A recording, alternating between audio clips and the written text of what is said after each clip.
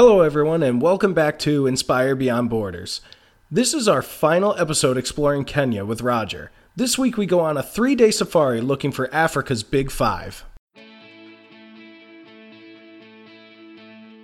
Start planning today and take that trip you've always wanted to.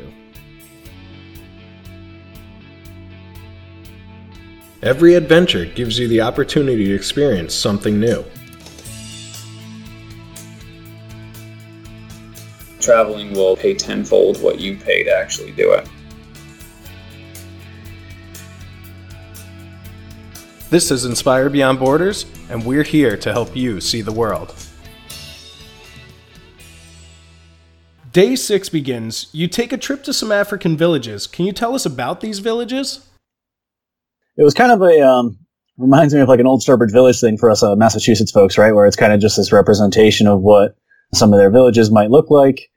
And in a lot of cases, they seem to be kind of mostly what you would think of kind of some like indigenous cultures from like a South America kind of thing, right? Where it's, kind of some muds and some timber and stuff like that to kind of form the frames, and then, mud and straw for the roofs and things. And in some cases, I guess they even mixed manure into kind of some of the walls. And I think just mostly because it's available, nothing really smelled too poorly. So that was great. But it was mostly just kind of like a tourist exhibit. So it wasn't like an active village or anything like that. But it was just kind of like this, I guess, cultural representation of kind of the area and talking about some of the different tribes and things.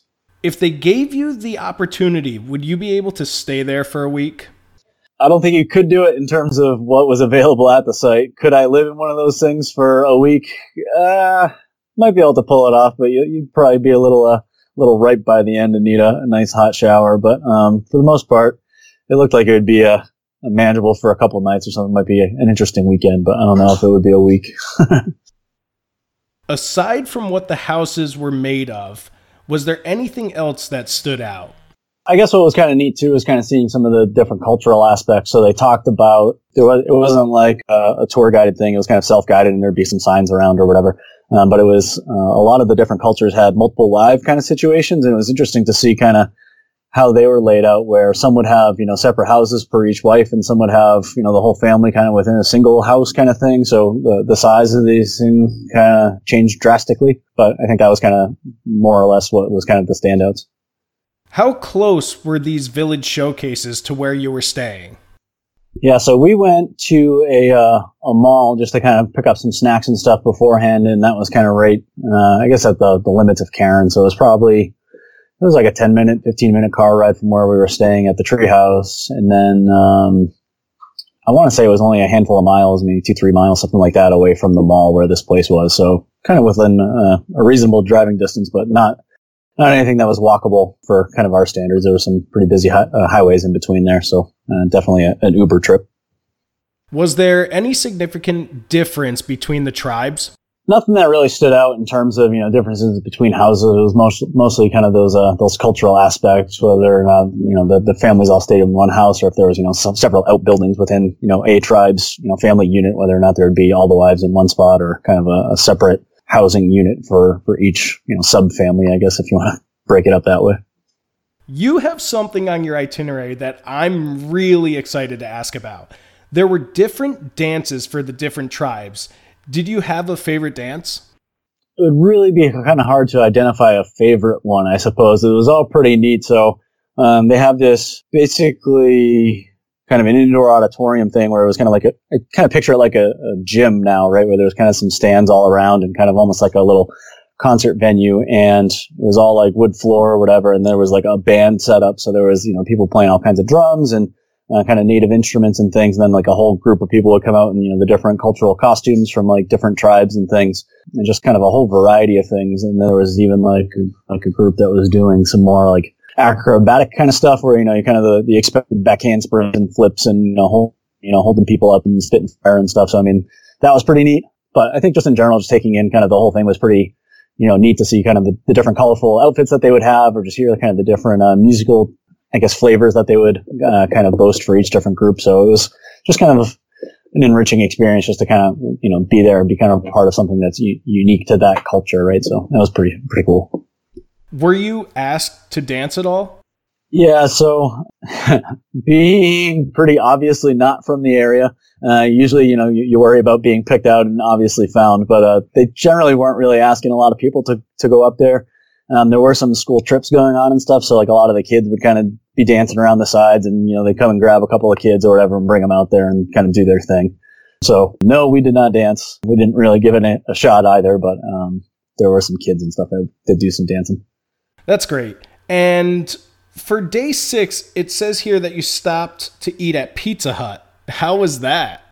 Yeah, it's pretty funny. So I'm, I guess by nature at this point, just kind of an addict. So I kind of try pizza wherever I go. There's usually at least one stop. And Pizza Hut was like the first one that I'd seen that was kind of what we'd expect in the U.S. So we gave it a shot. Mostly the same kind of general flavor, right? So the sauce and bread is probably all kind of the same general thing. But then, they'd have some different combinations and things with, different flavorings on meats and some different local veggies and stuff that were available. I forget which one we actually went with, but it wasn't bad. It ended up not agreeing with me later that night, but that's fine. But in general, it all kind of tasted about what I would expect, but something clearly wasn't agreeing. How do you rate Kenya pizza compared to New York or Boston pizza? Compared to New York pizza, it's absolute trash, right? But I mean, for a Pizza Hut in an African country, when you're kind of really setting a pretty low bar, I mean, it was fine, 4 or 5 out of 10 kind of thing, something like that. You can't really go wrong with pizza. That's the beauty of it. And just like you, I also have to try it everywhere I go, just to see the minor differences between every country. Yeah, it's the perfect vehicle for anything that's around, right? If they've got some unique meat, they can throw right on there, and it's something that you're kind of familiar with, so you have a baseline to compare it and see if it's different, right? But yeah, I just can't help it. I did the same thing when I was in China too, and everybody laughs at me. I'm like, I had to. Not to get too off topic here, but would you say Kenya pizza or China pizza? China stands out a little bit more to me because I went a couple different times and we've tried 2 different ones. I tried one in Beijing and Shanghai. The one in Shanghai had corn and all kinds of random veggies on it, so that was interesting. The one in Beijing was seemed almost more like an upscale-ish restaurant for what they kind of had available that we saw. And then in Kenya, it was kind of reminded me like a McCafe setup, where it was kind of, the expected Pizza Hut ambiance, but then kind of had a little bit more of a crafty culture to it, right? So it kind of had nicer tables and those kinds of things. But if I had to pick one, I guess China, just because it stands out a little differently of being different. Okay, so it looks like the big meat and potatoes portion of the trip is here, where you take a 3-day safari. You leave the treehouse and you start heading to your safari. Why don't you tell us a little bit about the safari and what you experienced and how the drive was going to the area that you'd be staying in this safari?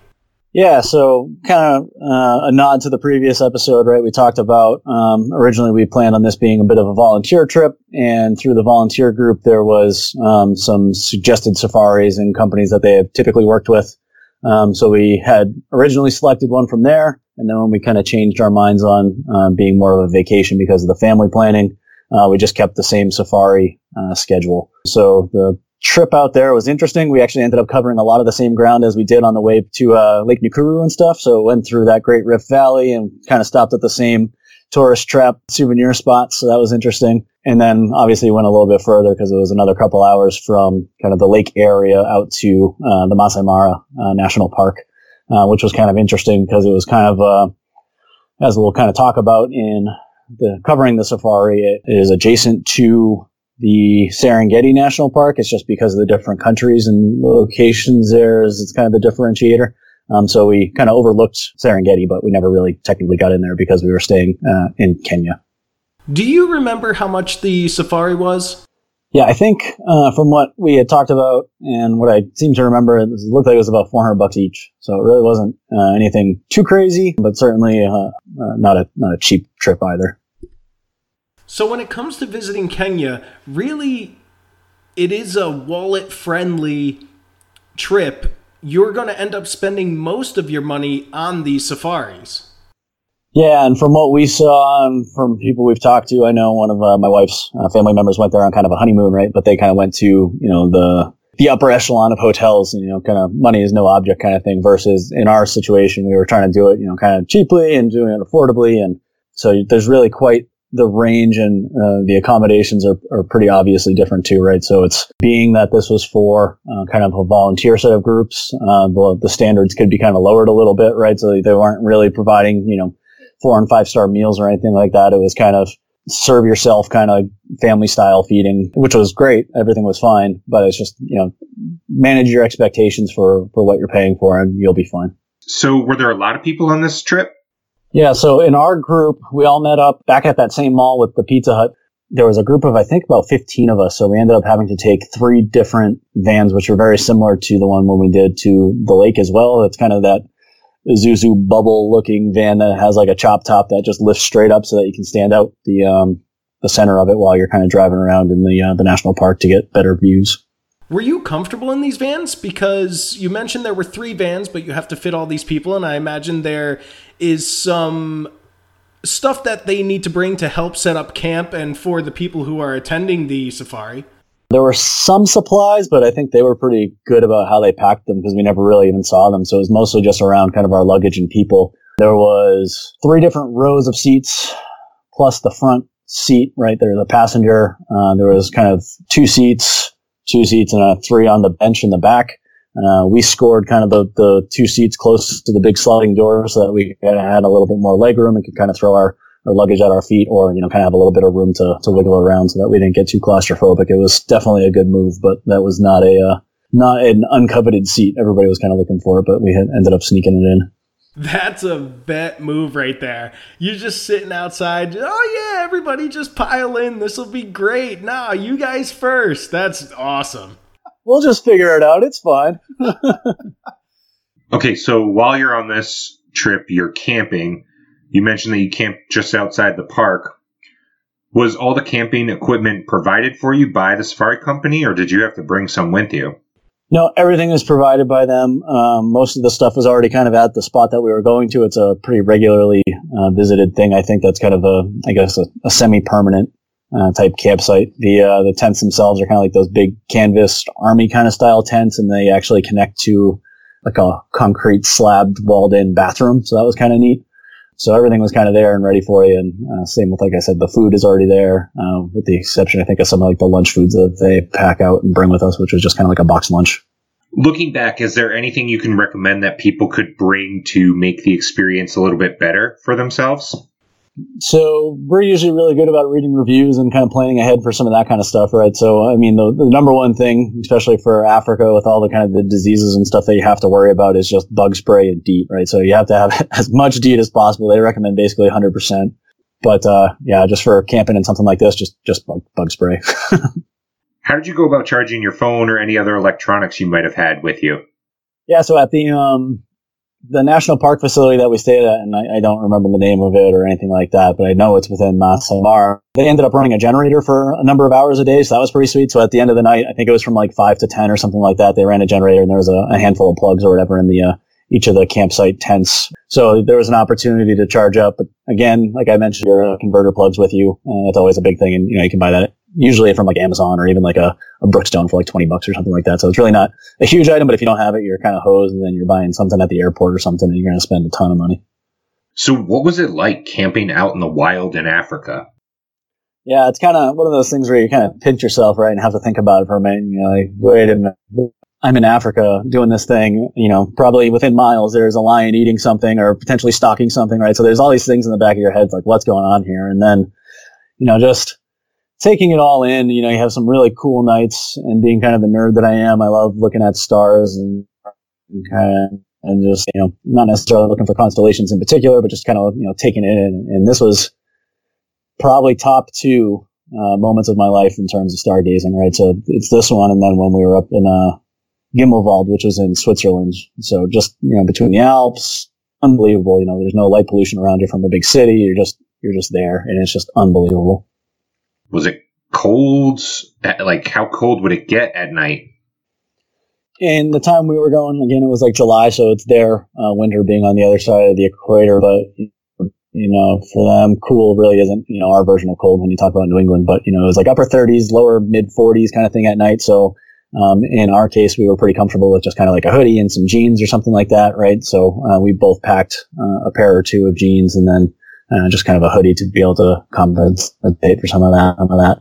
But then they did have like a fire going at night, so you could cozy up to the fire and hang out and just listen to stories or whatever if you wanted to. But in general, usually we're pretty wiped from the day, so just headed back to the campsite or our tent, I guess, and then just snuggled up, used that body heat. Now, here's something interesting. Your guide actually had to haggle to get into the park? Yeah, that was kind of an uncertain moment, right? So you've been driving all day, you're doing this thing, and you're going off these bumpy roads, and all of a sudden you get to this gate where there's, some local, kind of looks like he might be indigenous tribey kind of style dude. So you're not sure if he's connected in with the local tribe or if he's kind of just, a local to the area that's, in a little bit more of a regular village or whatever. But, yeah, the drivers stop and they speak to him for a few minutes, and you kind of hear him going back and forth, and all of a sudden, the driver pulls out a wad of cash and just starts flipping them a couple of bills, and off we go, right? And it's for the entire group. So it's like, is that their money? Like, I don't really understand where that came from, but I assume it's kind of included in the price, but it's just kind of a necessary evil for the business, I guess, right? To be able to get in and have access to that. It's something that I definitely did not expect, but it was pretty seamless once it kind of all transacted, but we were just like, what just happened? Was that something that was included in the price, or did you have to pay extra for it? Yeah, it must have been, or just kind of something that they expect that they have to pay. So they just kind of have a flex fee or flex fund or whatever, like in their glove box or something, and just flipping some bills. I hope you were taking notes from your earlier dance classes, because it looks like you have written here that there is a welcome dance for the tribe that you were visiting at the safari. Yeah, this was pretty neat. We there was one of the tribes people came down and picked us all up and walked us up to kind of the area or whatever, and then said, "Oh, we're going to do our welcome dance." And a fleet of guys come walking up, and there was probably 10 of them, 15 of them, something in that order, and just kind of some chanting and some like singing, and like one dude had this like absolutely notable like raspy deep voice, and you could just kind of hear him making all these like really deep noises kind of in the background. So that was kind of fun. And it's just kind of like, they stomp around in circles and kind of walk around the group or whatever. And then kind of like really the big finale that they brought people in for was kind of this jumping situation where they told us afterwards kind of what was happening, but they basically give you one of their cloaks to sit in, one of their like walking sticks, and you're supposed to like jump up and just kind of like bang the thing on the ground when you get down. So that was kind of fun. We come to find out that that's actually part of, I guess, some of their wedding rituals, where the highest jumper, or some of their courtship rituals, something, I forget exactly the details, but the highest jumper wouldn't have to pay basically a dowry to the family for their wife, right? So if they can jump the highest, you're just kind of like here's my daughter. And like for the other guys, it's like, sorry, you have to give us some goats or something, whatever the fee was, if you will. But yeah, it was just interesting.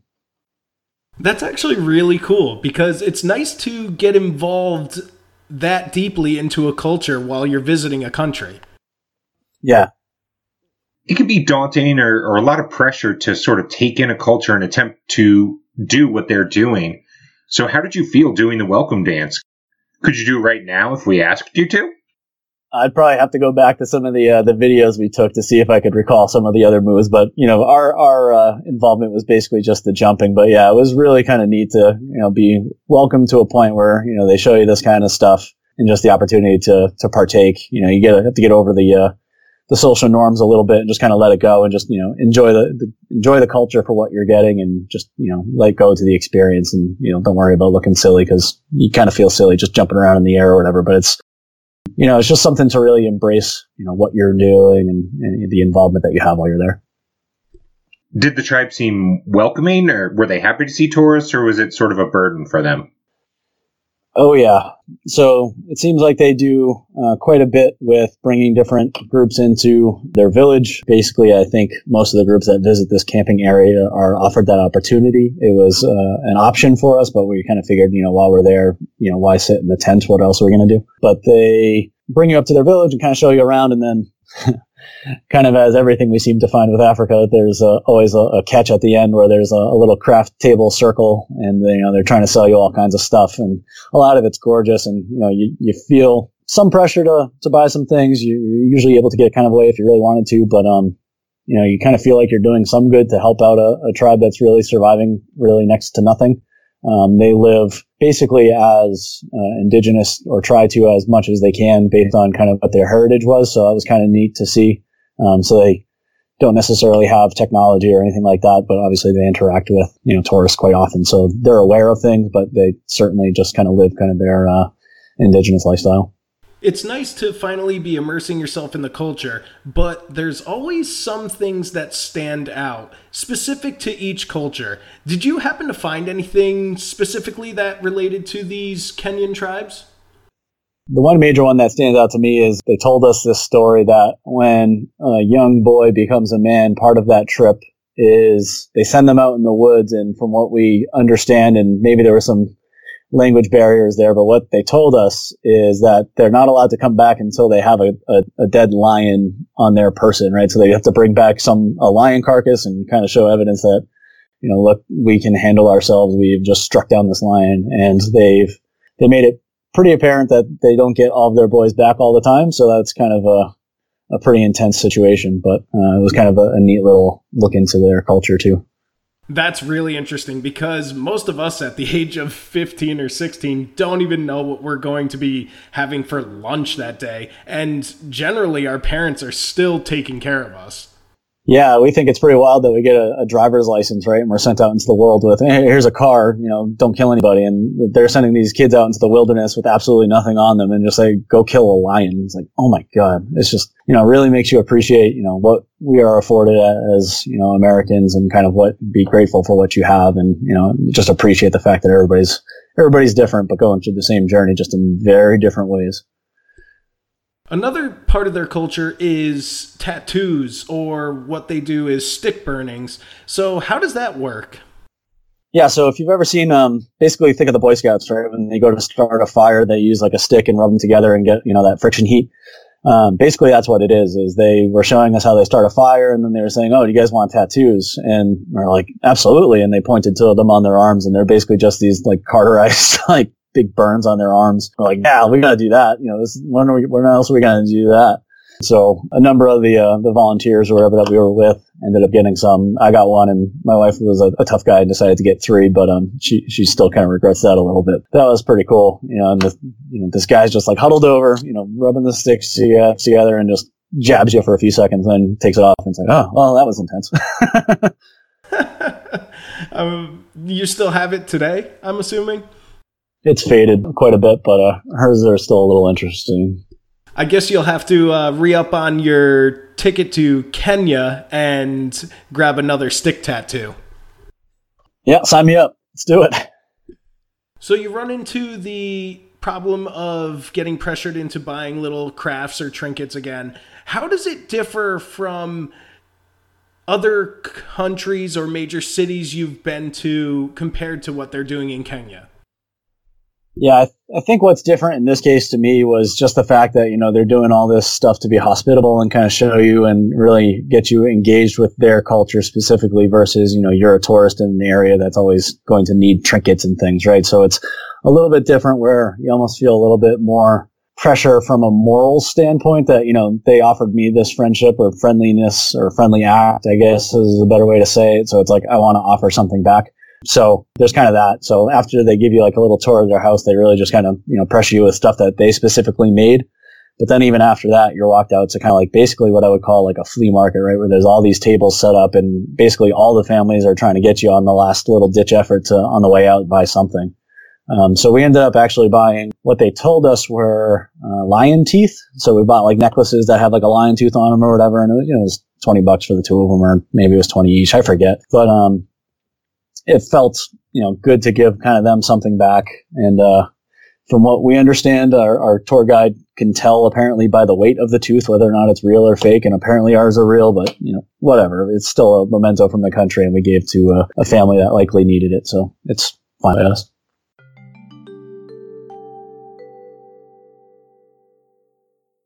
In this portion of the podcast, we talk about the great wildebeest migration, the numerous amount of animals you can see on the safari, and the border of Tanzania.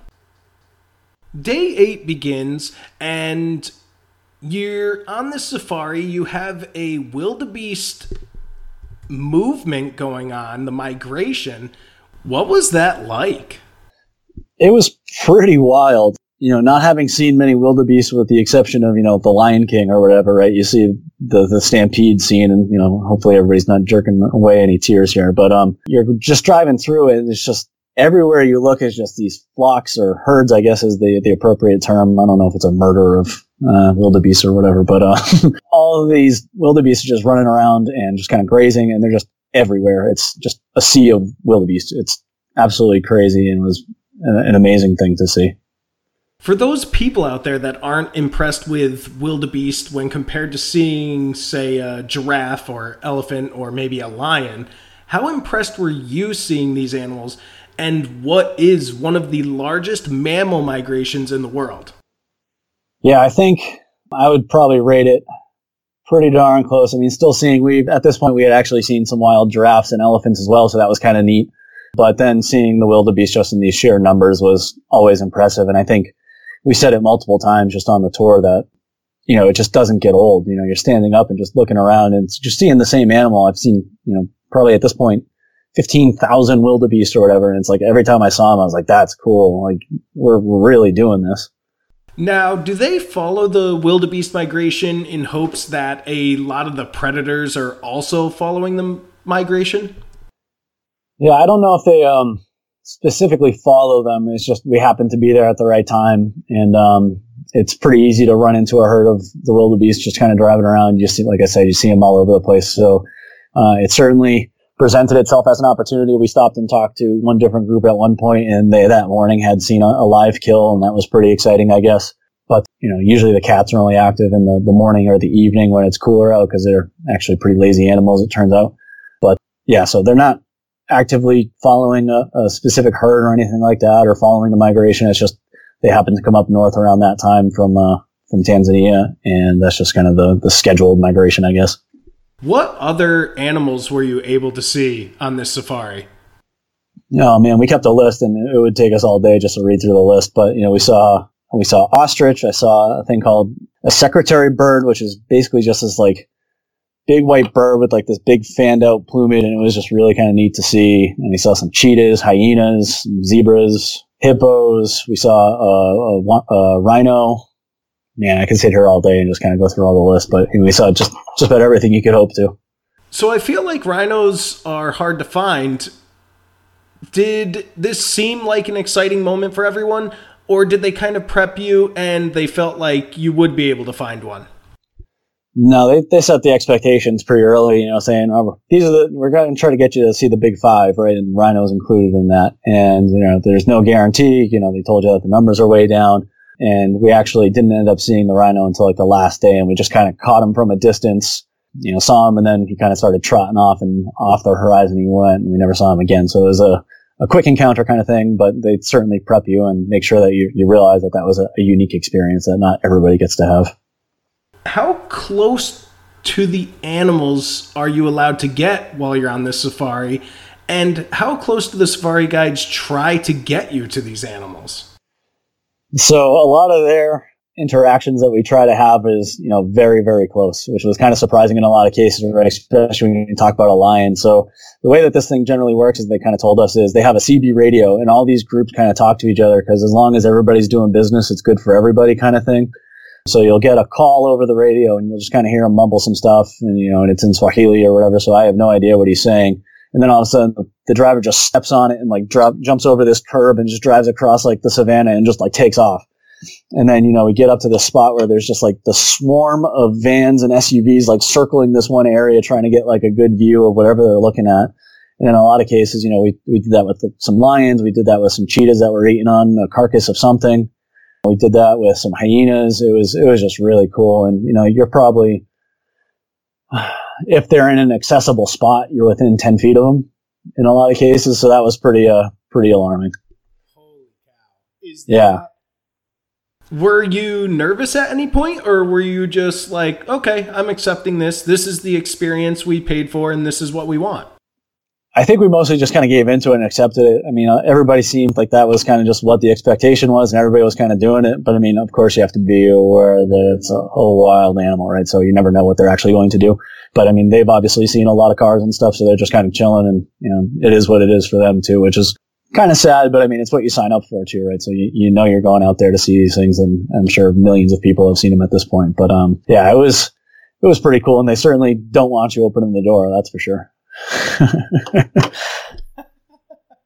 I can imagine that would create just a little bit of chaos. Yeah, there was I don't even know if I talked about it in here, but at one point when we stopped for lunch, it was kind of like a box lunch kind of deal. So you get a sandwich, an apple and a bag of chips or whatever. And we stopped by this little lakeside where there was an option to go on, like, you pay this armed guard guy basically, and he takes you down to see the hippos. And those, of course, are quite dangerous, and as we covered in the last one or whatever, so they don't want anybody going much closer than they brought these people. But like I said, this guy had a pretty intense rifle with him, so he was well equipped. But anyways, so we're out basically picnicking, and they're telling us, watch your food, and we're like, what are you talking about? And then all of a sudden, like, these families of monkeys would just come by and they're like, snag your apple and run off into the tree, and like, it was like, what was that? And in a lot of cases too, that they left, vans were still open, and then you'd see a monkey jump in through like the roof and go and grab like a whole box lunch and take off. It was so funny.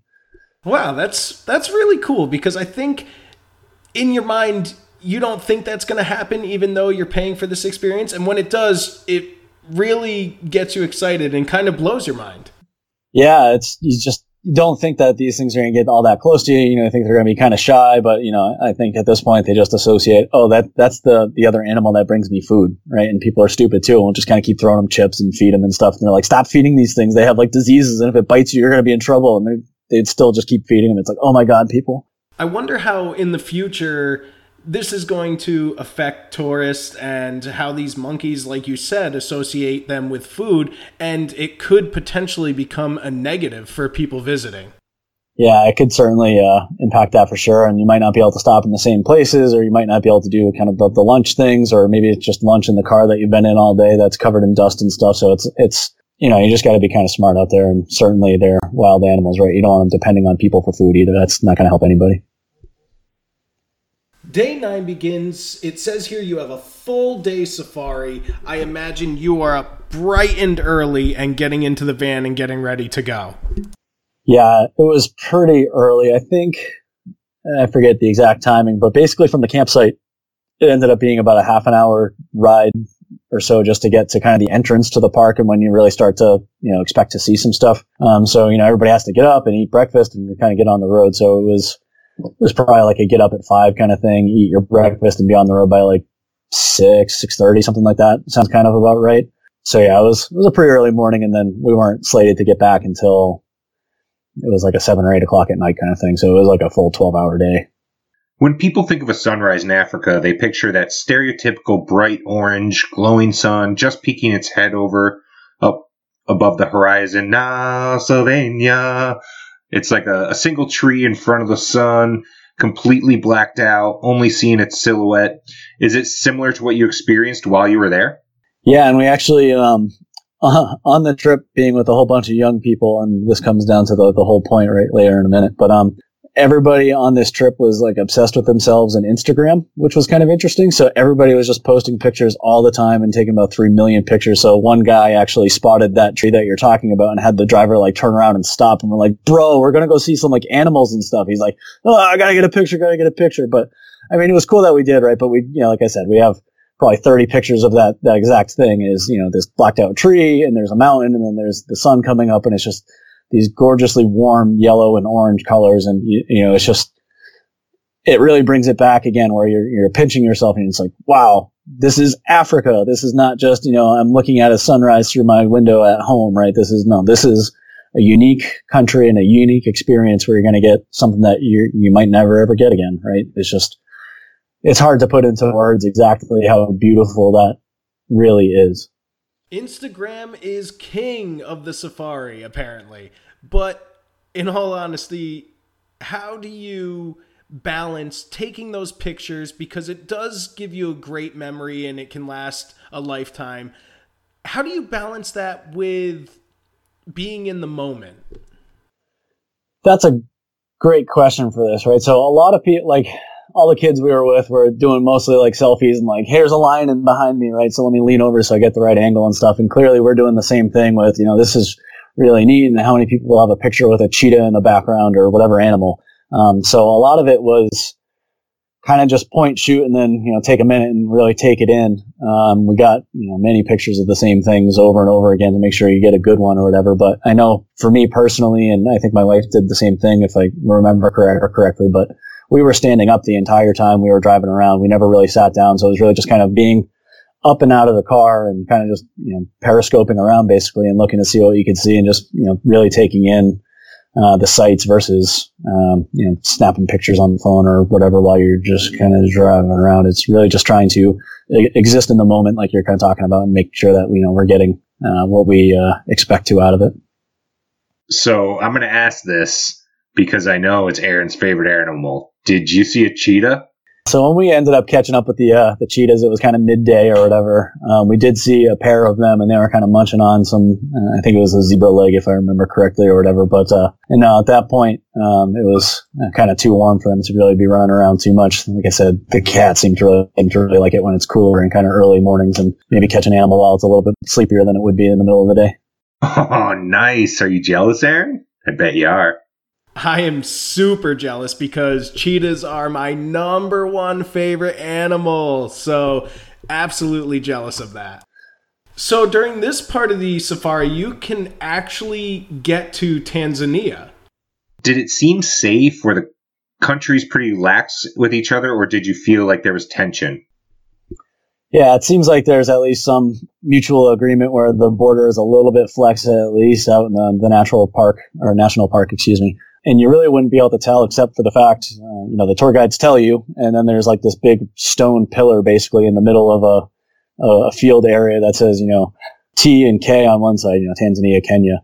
And you kind of stand on this thing, take some pictures, and it was just kind of a moment to be like, oh, I guess we're in Tanzania now. This is kind of neat. But, it kind of reminds me of like the Four Corners or whatever in the U.S., right, where you can stand in 4 states at the same time. It's just kind of like, here's a thing. This is kind of cool, but, it wasn't anything too overwhelmingly special, but, I guess technically we went to Tanzania too. So Masai Mara National Park in Kenya butts right up against the Serengeti. Did you get a chance to go to the Serengeti? Probably say it's more or less that we were just kind of told about it and you can kind of see it on the map or whatever. We did take like a road that probably at some point technically snuck across the border, right, and then kind of came back in. But I wouldn't go as far as to say that, we were in the Serengeti National Park or whatever, but certainly that would be on a list to do in the future. So it sounds like even though Tanzania was right there, you were only able to tiptoe in it. It also sounds like you might have to take a trip back. Yeah, I wouldn't mind doing it again, and then seeing it a little bit from a different perspective. And then, with Kilimanjaro being right there, it would be kind of neat to be able to say that I've at least stepped foot on it, if not, totally climbed it. But obviously we'll have to see where family takes me in the future. But I'm sure we'll be doing some trips with the little one soon. Now, you're sleeping in a tent. Something starts making noise outside at night. I'm sure most people who camp normally get a little nervous, even though they know it's most likely nothing that serious. I can only imagine what it's like camping in Africa and hearing something outside of your tent when it's pitch black out. Yeah, so at first we just kind of heard, kind of something, rustling around outside the tent. We're kind of like, wait a minute, what is that? And, I think we both kind of got, shocked out of sleep a little bit, and, heart rate starts going up, so you start freaking out a little bit. And then you could tell that it was actually eating the grass. So it was a little bit less concerning at that point, but I mean, it's still an animal of unknown size and intentions, right? So we had no idea what the thing's doing. So I tried to crawl out of bed, real quiet like, and go take a look and see if I could see what it was. And I could kind of see a silhouette, but it was such a dark night that you really couldn't tell what it was. It looked like it might have some fluff to it or something. So by all chances, it was just like a sheep or something. But, you're stressed out and trying to figure out what the hell's going on. And, you're in this wilderness and have no idea what to expect. And, all of a sudden you wake up and there's something chewing grass outside and you're like, oh, what is happening? But then, when I got to the window, I ended up knocking over a water bottle and making a ton of noise. So the thing took off. So I never got to try to snap a picture or anything. So we have no idea what it was, but by all accounts, it seems like it would have been a totally fine animal to interact with, but we weren't about to take that chance. I can only imagine what is going through your mind, thinking all disoriented in the middle of the night, waking up, probably sweating it out a little bit, and then you peek outside and it's just possibly a sheep. That's great.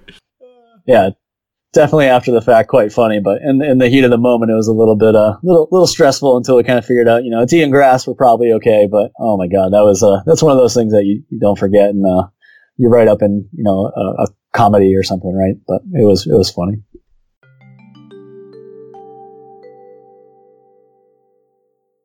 In our final segment, we talk about the final day of the safari and trying to see some lion activity.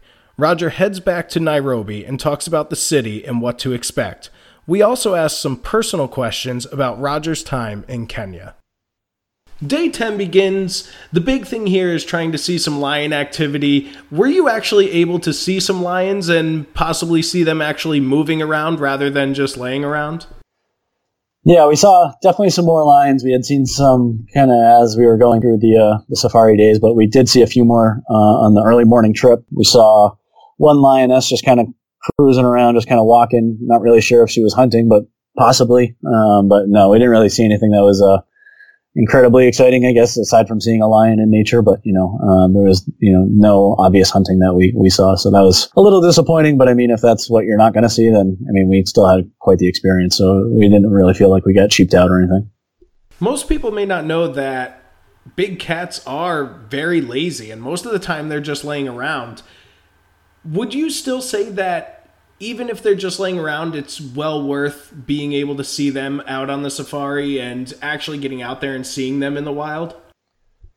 Absolutely. And I didn't know that they were as lazy as they are until we got there. The tour guides do a pretty good job of kind of managing your expectations. So that's pretty good. But yeah, all the groups that we ended up seeing were either sleeping kind of under some brush, or saw a couple of cats up in the trees and stuff. So, it was pretty neat to see that, they can climb and sleep up there. It was kind of cool. And then just to kind of still see them, like you're saying, it's really just this, feeling of this raw, natural animal that could, flip a switch at any moment and be this, relentless killing machine. But it was just pretty cool to see him, and I wouldn't trade it for anything. So the safari comes to an end. You make your way back to Nairobi. We kind of touched on that at the beginning of this show. Can you explain to us what the city of Nairobi is like? Yeah, I think when you actually start getting into some of the more common areas, I guess, of Nairobi, and common being more for the local folks, right? It gets pretty run down, and I don't want to quite call it depressing, but you just kind of have this feeling of not having a whole lot of things, which isn't necessarily, a sign of wealth or anything like that, right? But it's just everything is kind of, minimalistic, dirty floors. There's kind of trash everywhere, which is kind of sad. And just people are everywhere. There's a lot of people. One thing I did see that was kind of encouraging is they see, as much as they throw things, just on the ground or whatever, it does seem like they recycle quite a bit. So you see lots of art with recycled bottles or glass portraits, I guess. We even had one in the treehouse when we were staying in Karen. But, so that was kind of encouraging to see, and kind of a creative way to kind of reuse some of that stuff that they had. But just expect to run into a lot of that kind of rundown areas. And it's not that that's unexpected for, where you are, but it was a level that I guess I never really had expected. And compared to Karen, it was I don't want to say it was a total 180. Karen had its kind of rundown areas as well, but this was, just kind of more of a mass group of people that are, just kind of living and getting by with what they have. Some notes that the other big cities around the world can take is the fact that using recycled plastic and glass can be very successful, and you can use it for a lot of various things. Yeah, and there's so many stats out there for different things like that, right? Where we're just making, way too much plastic. We're not reusing it. Same thing with even glass, right? I even thought I saw some stories where, we're taking sand from certain beaches and stuff, right? Because glass primarily comes from sand, and it's a whole process. So it's a whole nother tangent to get onto, I guess, but, try to reuse as much as you can, and, try to use recyclable things, and just try not to be a scumbag and throw everything out the window, right? So do what you can to, help out the planet. And, I sound like a tree hugger now or whatever, but it's what I believe in, and it's all we got. So let's, take care of it. Is Nairobi itself worth visiting, or would you say you'd rather spend your day at one of the wildlife preserves or on a safari? Based on what we got to see, we were only there for I guess collectively probably 24 hours right between when we landed and then when we actually got back and kind of stayed there before our flight home. We didn't really look for a lot of things to do. We ended up staying in an Airbnb that was in modestly protected community again, which was very comforting. But outside of that, there really wasn't anything that we were interested in trying to do. And at this point in the trip, it's kind of at the point where you're almost ready to be home, but not quite. But I mean, based on what I've seen on TripAdvisor and just kind of looking around at different things to do, I would definitely advocate you spend the vast majority of your time on some safari or somewhere else. That's great that you bring that up, especially with the Airbnb, because a lot of people, when they're traveling to lesser wealthy countries, they get nervous about possibly staying in Airbnbs because of the security issue. Did you feel secure throughout your whole stay in Nairobi? And what made you choose the Airbnb over a hotel?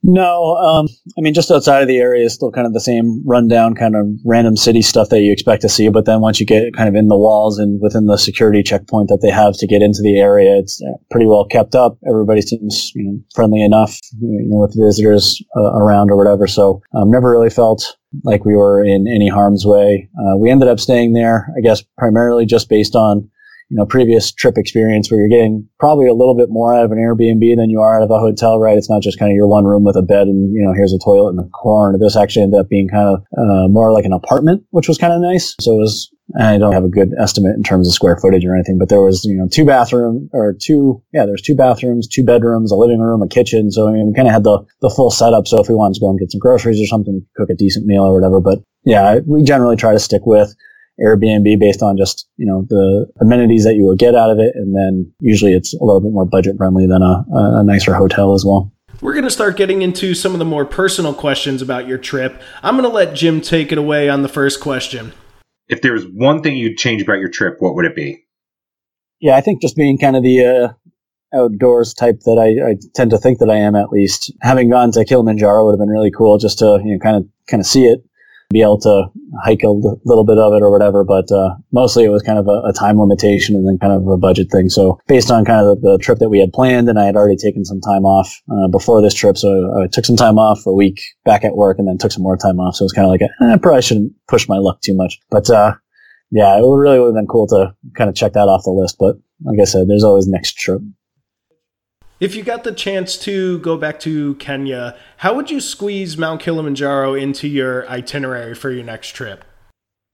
So I think with our basic itinerary that we had, the only way that would have worked out, I think, would have been to kill the 3-day safari and then, take a car trip or a small plane or something and get into Tanzania, because it was a substantial drive away. So it wouldn't have been a quick thing by any means. So it was definitely a days, not hours type of trip. Someone who wants to go to Kenya, what's the biggest concern they should have in preparing to go?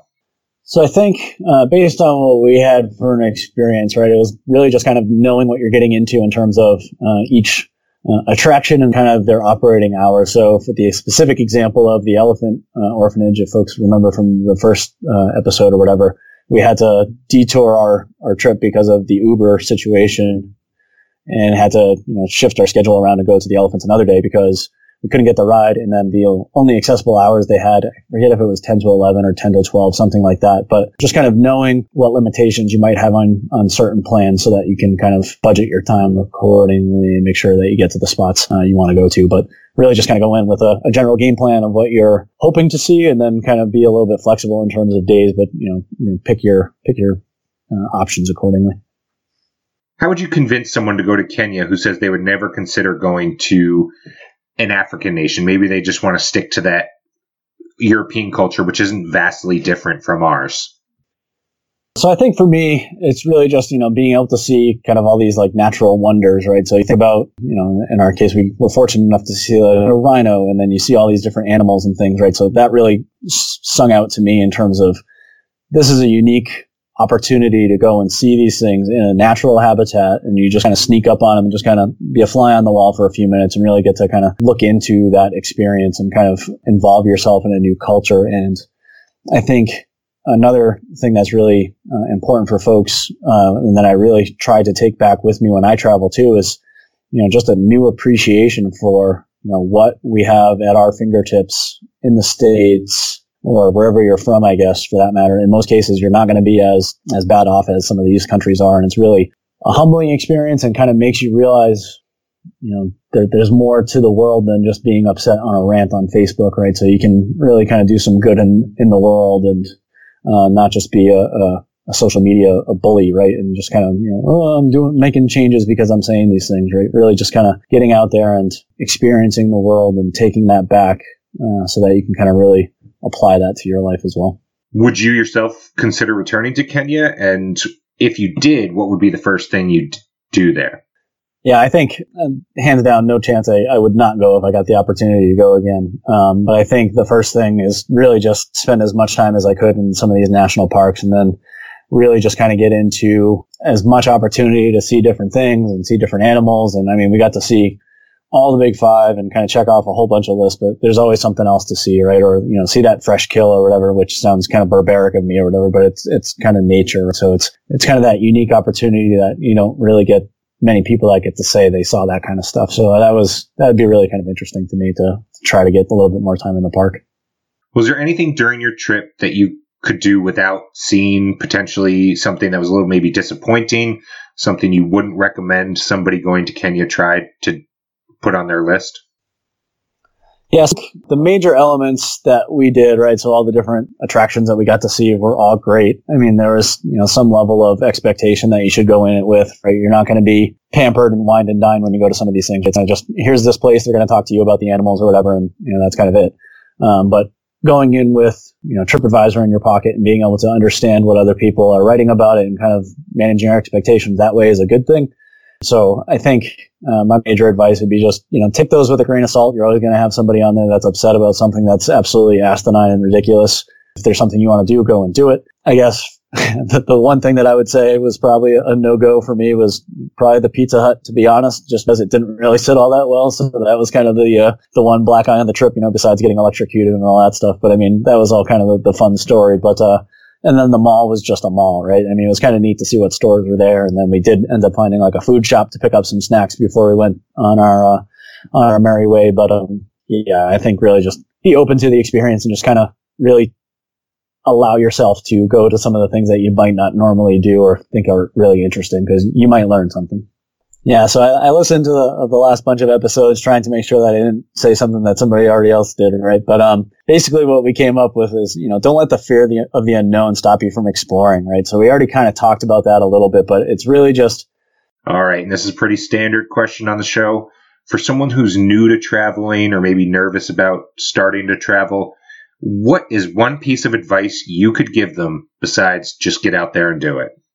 Go and look at some of the things that you could do while you're there and just say, would I normally get to do these things? And if the answer is no, go try it. Like, you don't know what it's going to be like until you really give it a shot. And some of these places offer some really unique opportunities, and Kenya was not a disappointment in that either, right? So we went to, a bunch of different restaurants that maybe we wouldn't have tried if it were in the States because it looked a little sketchy, but, we gave it a shot and they ended up being really good. And we were pretty much pleased with everything that we did. So just be open to the experience and, let yourself enjoy what you're able to do while you're there. Roger, I want to thank you so much for coming on and talking about Kenya.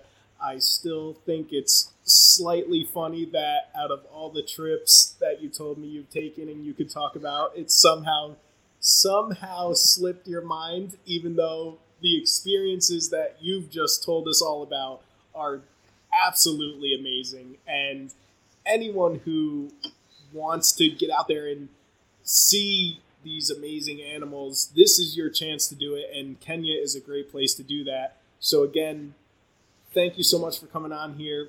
James and I and our listeners truly appreciate it. Yeah, I hope this inspired some people to go and take another trip or go somewhere that they haven't thought of before. And I'm happy to have come on. Thanks for having me. And maybe I'll get an opportunity to come on again sometime, and I would love to do that.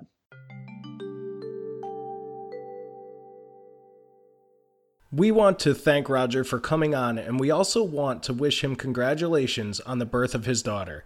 If you're interested in seeing some pictures from the Kenya trip, head over to our page on Facebook or follow us on any social media platform at IBB Pod.